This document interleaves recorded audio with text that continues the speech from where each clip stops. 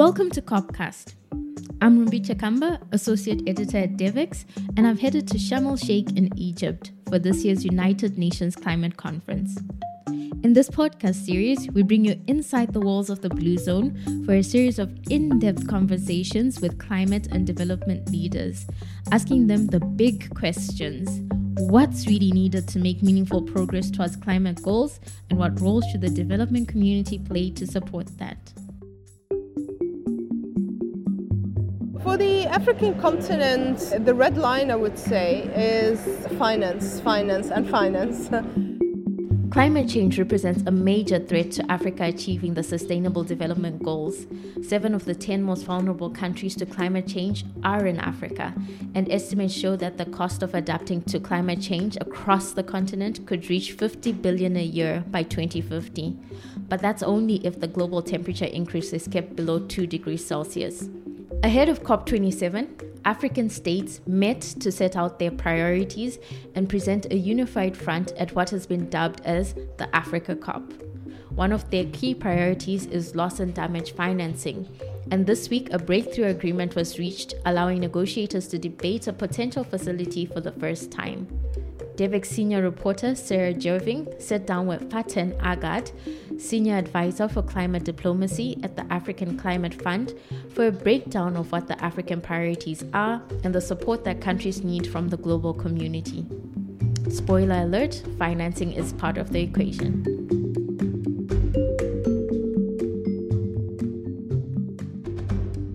Thanks so much for joining us for this conversation, Faten. Thanks for having me.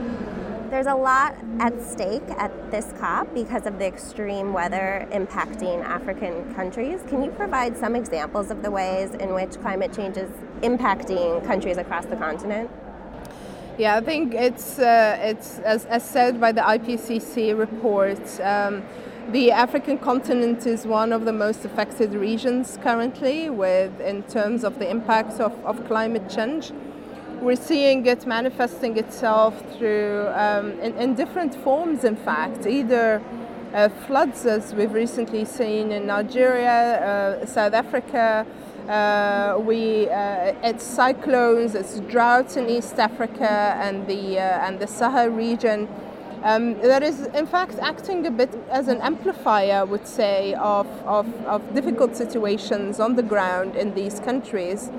We're also seeing it having an effect on the countries themselves. The African countries spend on average 9% of the GDP as we speak on responding to some of these challenges, either in the form of humanitarian assistance or after these climate crises happen, or through other economic action to counter disastrous effects. Can you tell us a bit about the Foundation's work? So the African Climate Foundation was established in the midst of the COVID period in late 2020. And the key purpose of the foundation is to provide and support a new narrative and the amplification of that narrative for the African continent, which basically places emphasis on the development climate nexus.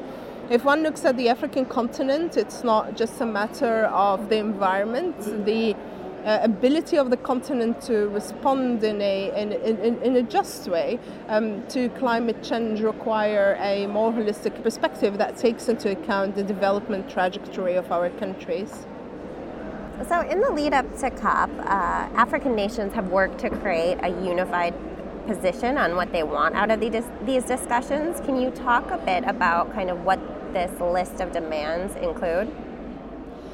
So for the African continent, the red line, I would say, is finance.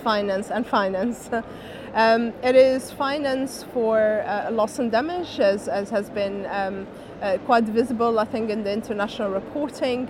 It's finance for adaptation in particular, and a strong push for a doubling at least of adaptation finance, but not just the quantity, but also the quality through which the adaptation finance is landing on the continent. It's also a finance for the transition generally. We have had the South Africa Just Transition deal announced in Glasgow last year. And in the lead up to COP, which countries have kind of taken on a leadership role in formalizing this continental position on climate, and kind of how have these discussions evolved? For this particular COP, I think perhaps because the asks were so common across the continent, that there was a very natural, I would say, convergence of the agenda. We do see the way the negotiations and the process of defining these common African positions is structured is rather clear in the African continent. You have an African group of negotiators. You have above that an African ministers. A group that gives the orientation, and above that the heads of states that also then have a role in providing those orientations. And so in that sense, those leaders of those groups from Zambia, which is currently heading the African group of negotiators, to Kenya, which is heading the heads of states platform, to others such as Senegal, for instance, who also played an important role. The COP27 presidency itself, by trying to find ways that led to the inclusion eventually of the issue of loss and damage on the agenda. So I think different countries really across the region, depending on the mandate given to them, have played a role. And what has been the African Union's role, and what role are they playing over the next 2 weeks in the discussions? A very good question. I think the African Union Commission, I assume that's what you're asking for about, has a support function, if I can put it that way. I think we need to remember that in these negotiations, not just in climate, but in different areas, that in the African context, the negotiations are led by sovereign member states, and it's there where the mandate lies. And so the role of our regional organizations is a supportive role in terms of providing the technical assistance, for instance, in terms of mobilizing the necessary support, but also in terms of amplifying some of these diplomatic messages. As we've seen, for instance, recently in the adaptation summit or the adaptation meeting to finance adaptation, particularly in Africa, that took place in Rotterdam a few months ago, where again the African Union Commission there played the role of this amplifier of messages, if I can put it that way. And why do you think the international system is failing to deliver on adaptation finance? I think one of the challenges and one of the questions I think we need to put more squarely on the table is the fact that we have delegated this question of adaptation finance to development aid, essentially. and we're in a situation where increasingly countries are not in a position to meet their development aid requirements. We still speak of the 0.7% of official development assistance, and even that is a moving target, where countries, as we've seen recently with the UK, but not only with the UK, also with others, where they are basically reallocating climate finance to buy weapons, for instance, to support Ukraine. And that's highly problematic. So it makes development aid highly unpredictable, and therefore adaptation finance highly unpredictable. And so I think we need to look at all the ways, and that's why the discussion on the reforms of the international financial system to provide much more financial space and free up more resources within this international finance system becomes extremely critical. It will allow us to get away a bit from this limitations that official development assistance brings.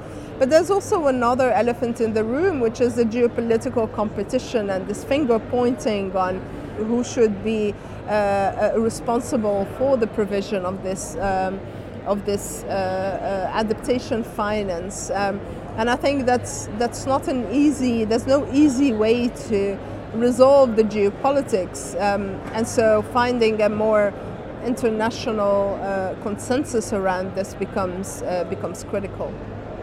And you had mentioned quality investments.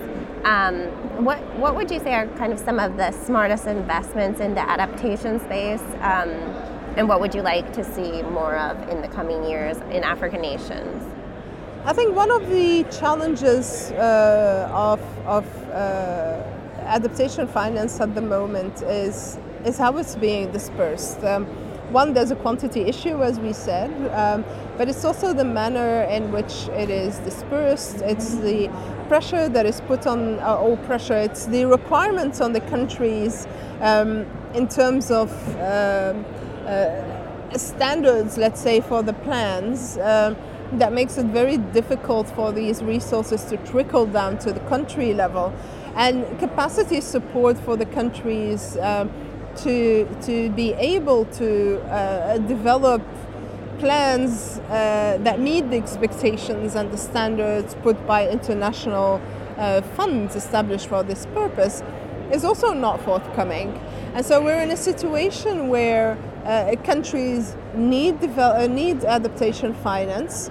The plans that they're putting on the table are, there's a pushback because they're not seen as meeting a particular standard. The support on, getting the countries to meet the standards is not coming, and therefore we're not seeing this trickle down effect. But so that's more on the quality, on how of the trickle down of the money. But having said that, I think there are some innovations. If I take the African continent, there are some innovations that are either led by communities themselves, initiatives of individuals, for instance, around the recovery of wetlands in some areas. We're seeing countries themselves, for instance, also looking at approaches to create or to facilitate a data provision, for instance, through international partnerships. We ourselves, as an African Climate Foundation, for instance, we're partnering with Microsoft, and an announcement was just made, for instance, to avail AI technology, avail data, including through satellites, as open source, to be able to guide through a data approach, a new innovative adaptation approaches in the area of agriculture, for instance, and others. So there are creative ways being found, either at a community level or through these kind of partnerships, but certainly more is needed.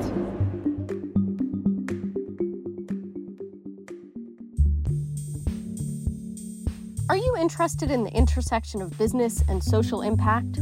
Do you want to know how corporate sustainability, ESG, impact investing, and more can contribute to development finance? My name is Adva Saldinger. I'm a senior reporter at DevEx, and I've been reporting on these issues for nearly a decade. I'm the author of DevEx Invested, our free weekly newsletter dedicated to development finance. Every Tuesday, we explore how companies, investors, and market mechanisms are reshaping the world of development finance. Visit devex.com/newsletters and join us on Tuesdays. There has been a major push to get loss and damage on the agenda at this COP. You guys had put out a briefing yesterday saying that the parties agreed to the loss and damage discussion, but would focus on cooperation and facilitation, but not on liability or compensation. What's the significance of that? I think it depends how you look at it. Our take is that it is a positive first step.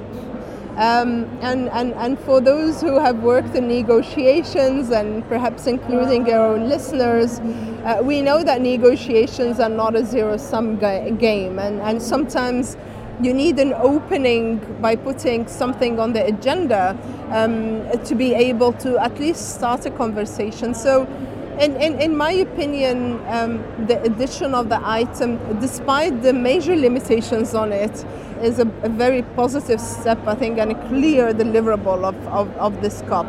Now, the question of compensation, I think the bottom line is, will there be resources coming to support the countries and the scale of those resources? I think that's the bottom line.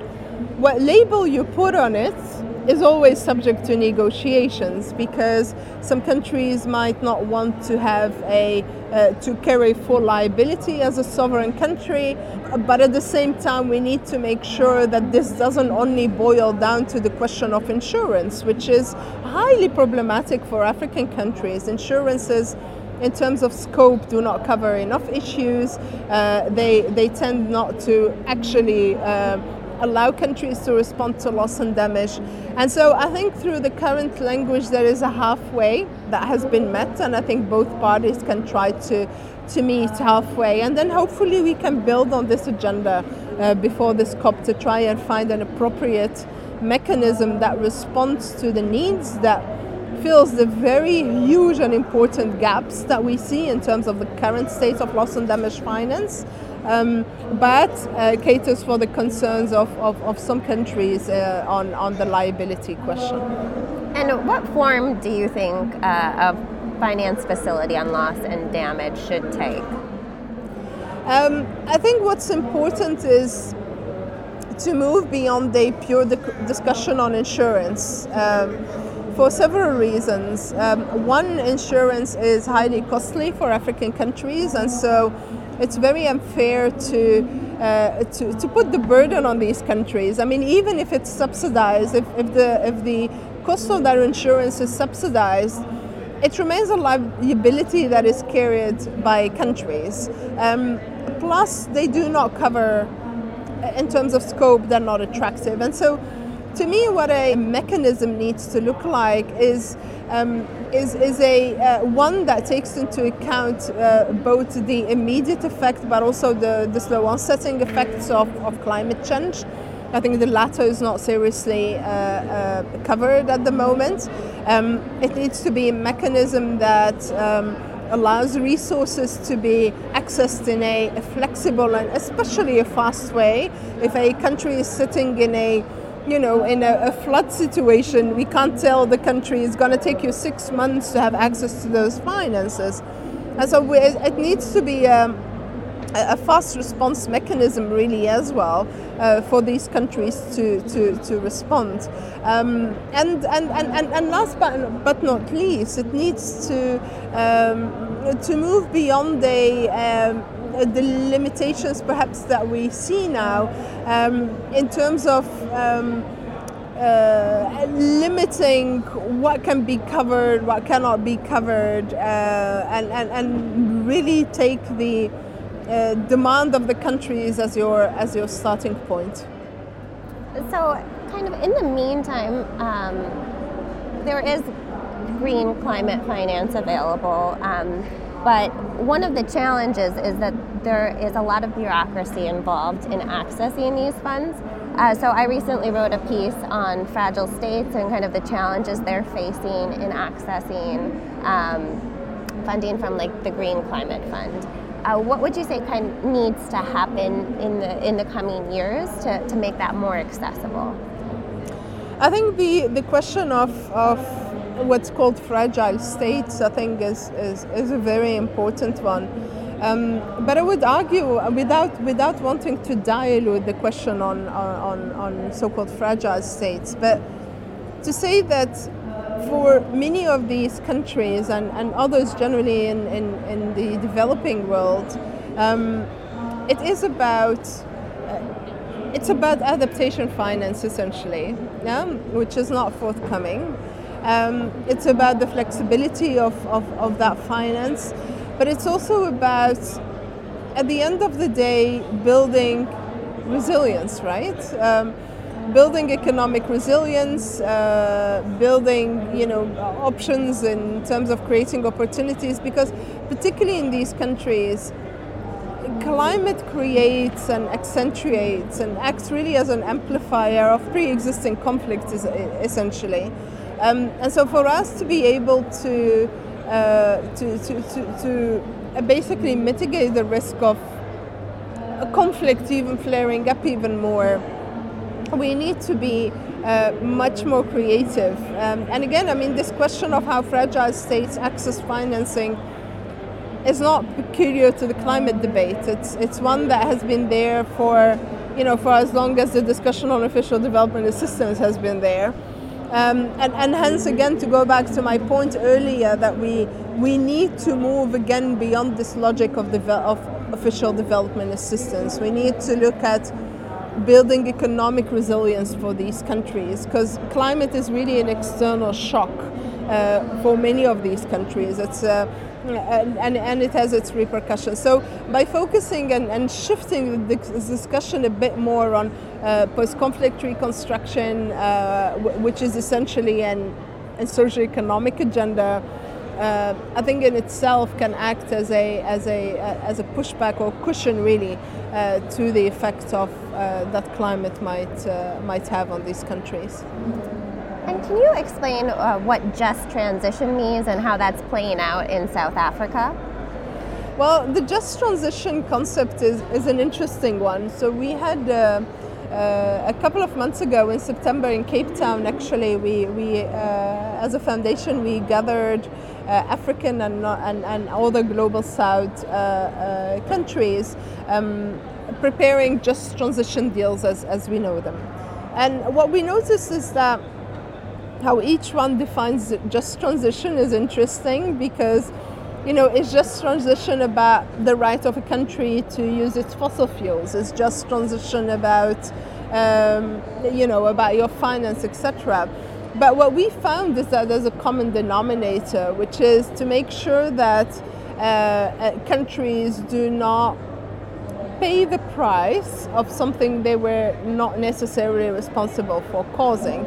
And it has a very strong socioeconomic base. It's about ensuring that your population still has jobs, that decommissioning your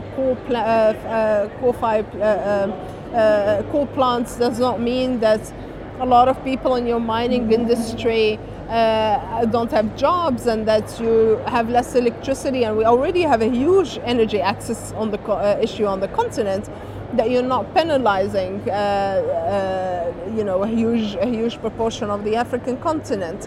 So it's really about the kind of opportunities you create without a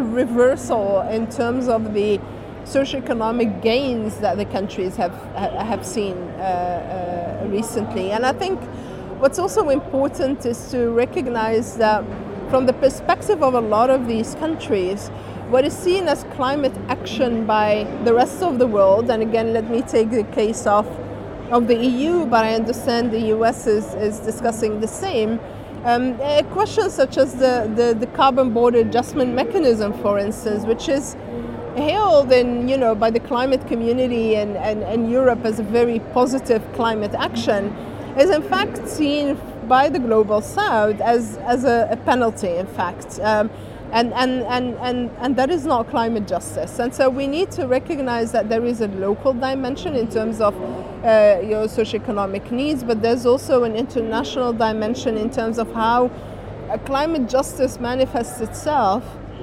between the global, between the industrialized countries and the others. And a lot of African countries do want to use natural gas as a bridge fuel as they make their transition to renewable energy. What are your thoughts on that? Because there are campaigners here that say no more fossil fuel investments. I think we recently did a very interesting modeling exercise looking at different scenarios and their impact on African countries. And what we found is that we need to look at countries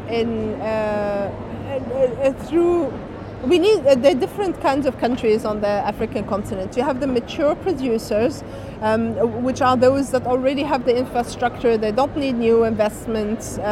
Maybe if the investment is needed, is minor, just to scale up existing production. You do have the new producers that already just started investing, and you do have the ones that still need to put investments. And the risk, and we really look, for us, it's a risk of stranded assets in particular.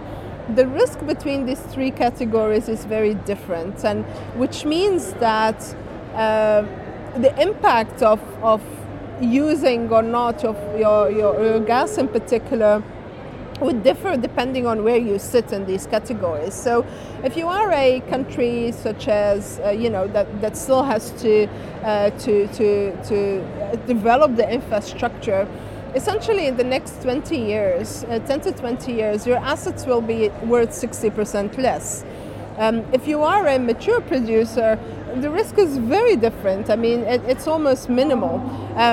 What you're doing then is how are you recovering, how are you smartly designing or using the revenue from the current windfall, if I can put it that way, of prices. How are you using that to ensure your transition? So your challenge there is how to transition your economy from a fossil fuel dependent country, and a lot of the established gas producing countries in Africa are dependent, their economy is largely dependent on fossil fuels. There your focus is how do you use your current resources to transition. If you are a one that still has to invest, our take is that you have to be very careful, because essentially the risk of stranded assets is huge, and if a country is also using its own budget, you're basically redirecting resources from other areas that are important for your development to invest them in assets that may be worth much less in the next couple of decades. Thank you so much for joining us for this conversation. Thank you for having me. Thanks for listening to COPcast. We'll be publishing episodes every day throughout COP27. So make sure to subscribe on your favorite podcast streaming platform. And if you've enjoyed today's episode, please share it with others you think would be interested in it. You can also leave us a rating or a review on Apple Podcasts. If you have some feedback about this episode that you want to share, or are at COP and want to let us know what we should be covering, we'd love to hear from you. You can find us on social media at Devix and at rumbichakamba_, or you can drop us an email at podcast@devix.com.